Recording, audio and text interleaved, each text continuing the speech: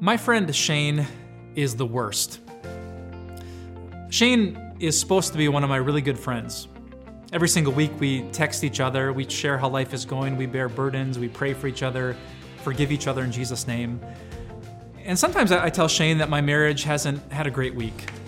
That there was an argument, a disagreement, a conversation, and that's when I figure out that Shane is the worst. Because you know what he does?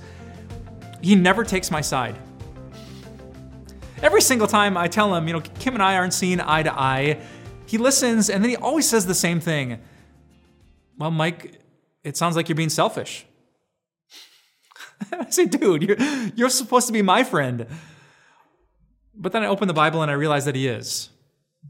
The Proverbs, when they talk about friendship, a deep Christian fellowship, they say these words: the wounds of a friend can be trusted. Sometimes part of friendship is being willing to wound one another and to listen. To know that when Shane says I'm being selfish, it's not because he wants to hurt me, he wants to help me.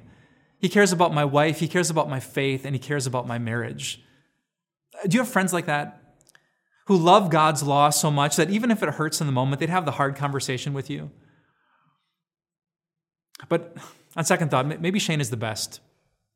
Because he doesn't just wound me with the hard conversations, he brings me back to Jesus.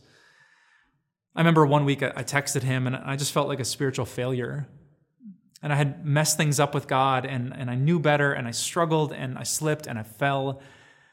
And you know what he texted me back? He said, "Isn't it great that Jesus wins? When everything is said and done, despite all of our failures, isn't it great that Jesus wins?" I love having friends like that, who don't just give me good advice, they give me good news. Do you think this week you could be a friend like that? A friend who listens, a friend who loves the law enough to have a hard conversation, but at the end of the day, a friend who brings their friend back to Jesus. You know that he wins, right? You know there's nothing in all of creation that can separate us from the love of God, right? You know that you are more than a conqueror through Jesus Christ, the one who loved us, right? And the best friends don't just laugh with us and have mutual interest. The best friends that a Christian can have are those who love the law and then they give us the gospel. I pray that God gives you and makes you a friend just like that.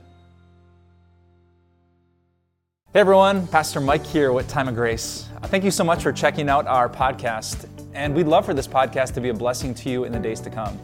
So if you could share this podcast, subscribe so that every episode ends up in your feed, or just leave us a review, we would love more and more people to hear this message so that their lives can be surrounded and blessed by the grace of God. Thanks again, and have a wonderful day.